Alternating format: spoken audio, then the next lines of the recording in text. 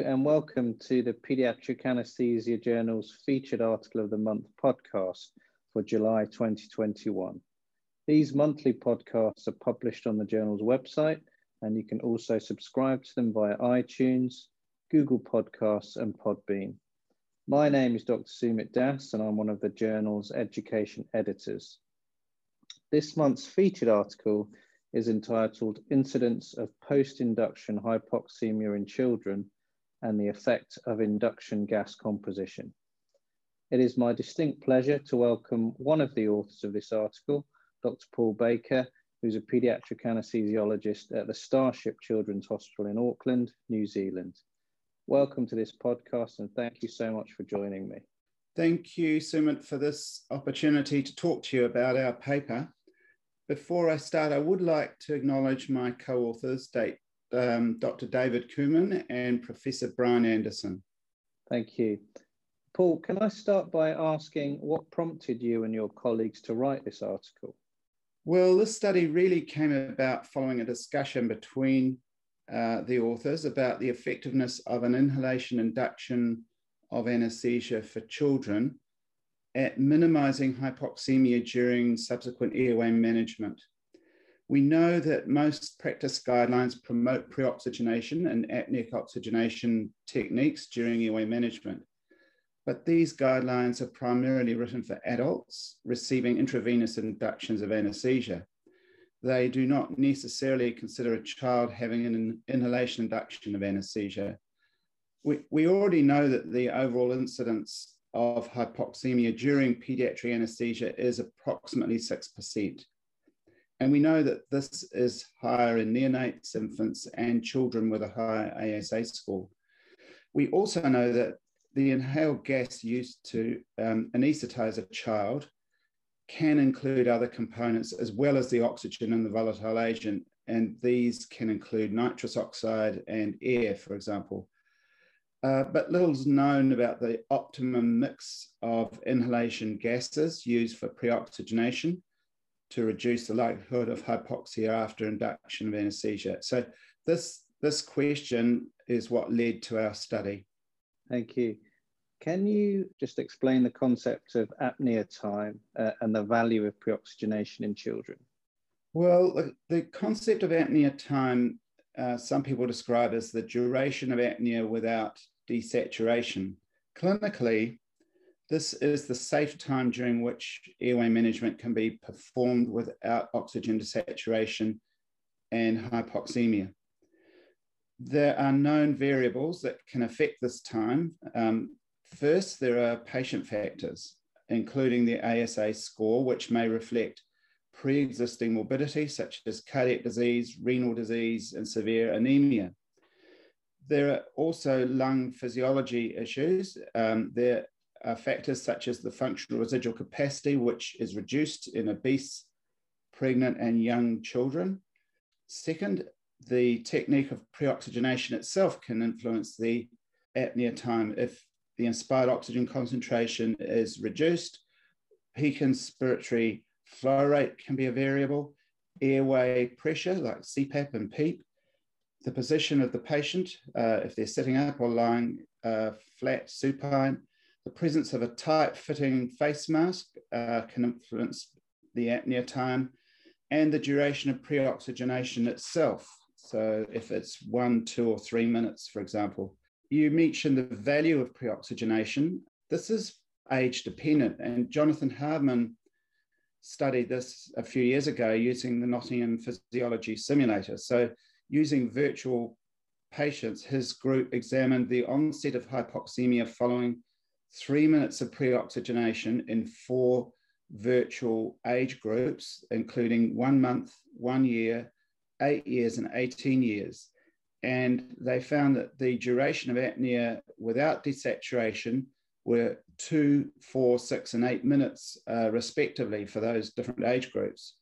So there is a value for pre-oxygenation in children, but apneic oxygenation is particularly helpful in young children who have that shorter apnea time, and in sick children, and in fact, any patient where airway management is likely to be difficult or prolonged. Thank you. And can you just briefly explain how you conducted this study?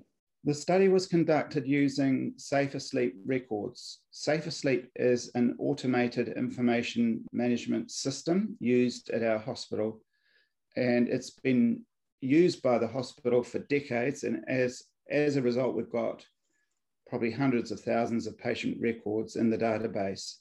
So it's an ideal resource for doing audits such as ours. These records were used to find out the incidence of hypoxemia. Hypoxemia was defined as a saturation less than 90% sustained for 2 minutes, 120 seconds. So we chose a particularly long interval of 120 seconds because we know from a previous study that the incidence of artifact when measuring pulse oximeter results can be as high as 35%. And that artifact could be caused by movement of the fingers or the probe dropping off and being reconnected. So we thought by using a long interval of 2 minutes, we would eliminate a lot of those artifacts. Episodes of hypoxemia were recorded in the 10-minute interval after a 3-minute induction period. And the end of that 3-minute period was where we took our recordings after a suitable wash-in period. Severity of hypoxemia included the incidence itself, the length of time, and the area under the curve. Nitrous oxide and oxygen concentrations were recorded, and nitrogen concentration was deduced by adding nitrous oxide, oxygen, and then nitrogen adding up to 100%. We also considered the patient's sex, age, and ASA status as covariates. In our study, we analysed 27,256 cases of children from newborn to 18 years old.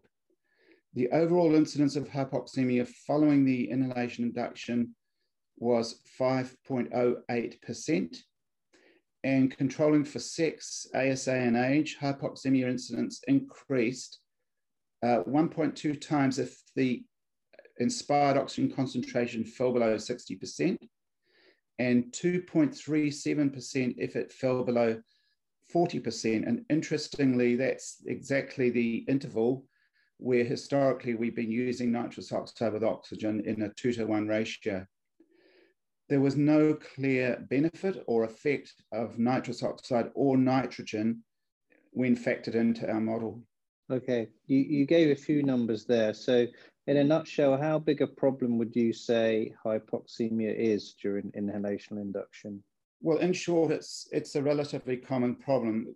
We found the incidence of 5% in patients who experience hypoxemia during this time as our base or late. But of course, if you, as I've already discussed, if you decrease the FiO2 below 60%, that percentage climbs. In most cases, this is well managed, and with appropriate treatment, there's no problem. But it can also lead as a hallmark of more serious problems. I'll just digress for a second. There was a multi-center study, the PD study, and this is one of many studies, but this was a study of 1,018 children with difficult tracheal intubations. It was conducted in the US and published in Lancet Respiratory Medicine in 2016. In that study, 64% of the children had an inhalation induction. The most common non-severe outcome was hypoxemia, and that was at 9%. The most common severe outcome was cardiac arrest at 2%. And all of those cardiac arrests were preceded by hypoxemia. Only 10% of the patients received supplemental oxygen during their intubation. So although little periods of hypoxemia are well managed, if it's uncontrolled and continues, it can lead to cardiac arrest and potentially death. Thank you. What's your view on the value of using nitrous oxide? And would you say that the second gas effect is still a worthwhile pursuit? The primary outcome of our study was an overall incidence of 5% hypoxemia, and that was really the main thrust of our study. We wanted to know more about hypoxemia and the effectiveness of an inhalation induction effectively pre-oxygenating. Of course, nitrous oxide is often used in an inhalation induction, and there are certain benefits of doing that, but most of us learned right at the beginning about things like the second gas effect.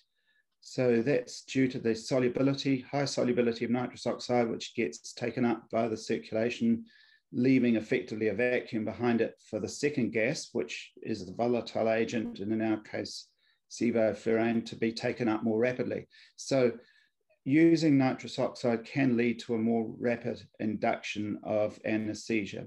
As I've already mentioned, our study suggested that you can use this safely, provided you give at least 60% oxygen in your mix. Okay, let me change it slightly then and ask if you would advise altering the gas mixture for an inhalation induction if you have a patient with a known difficult airway. Well, I just want to emphasize that this study was primarily designed to examine hypoxemia. However, we did recognize the benefit of the nitrous oxide. And since our finding was that if more than 60% oxygen is used, it will maintain that basal 5% hypoxemia level.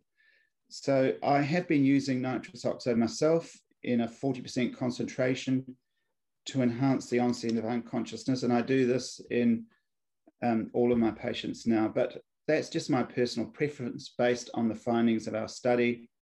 That's what I do. I'm not advocating that necessarily for other people, but I find it a useful adjunct to my induction technique.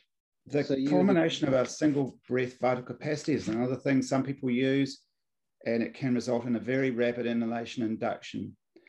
Following the successful induction of anesthesia, which may take only a minute or two, I adjust my gas concentrations by turning off the nitrous oxide, and I turn to 100% oxygen leading up to the airway management. And I now know that using 40% nitrous oxide during the induction of anesthesia will not adversely affect my airway management. And the details of that benefit deserve further investigation, but from what we found, it is not harmful. It is surprising that the well-known 2-to-1 ratio, 2 being the nitrous, 1 being the oxygen, which has been around for decades, has remained in use without question for a long time.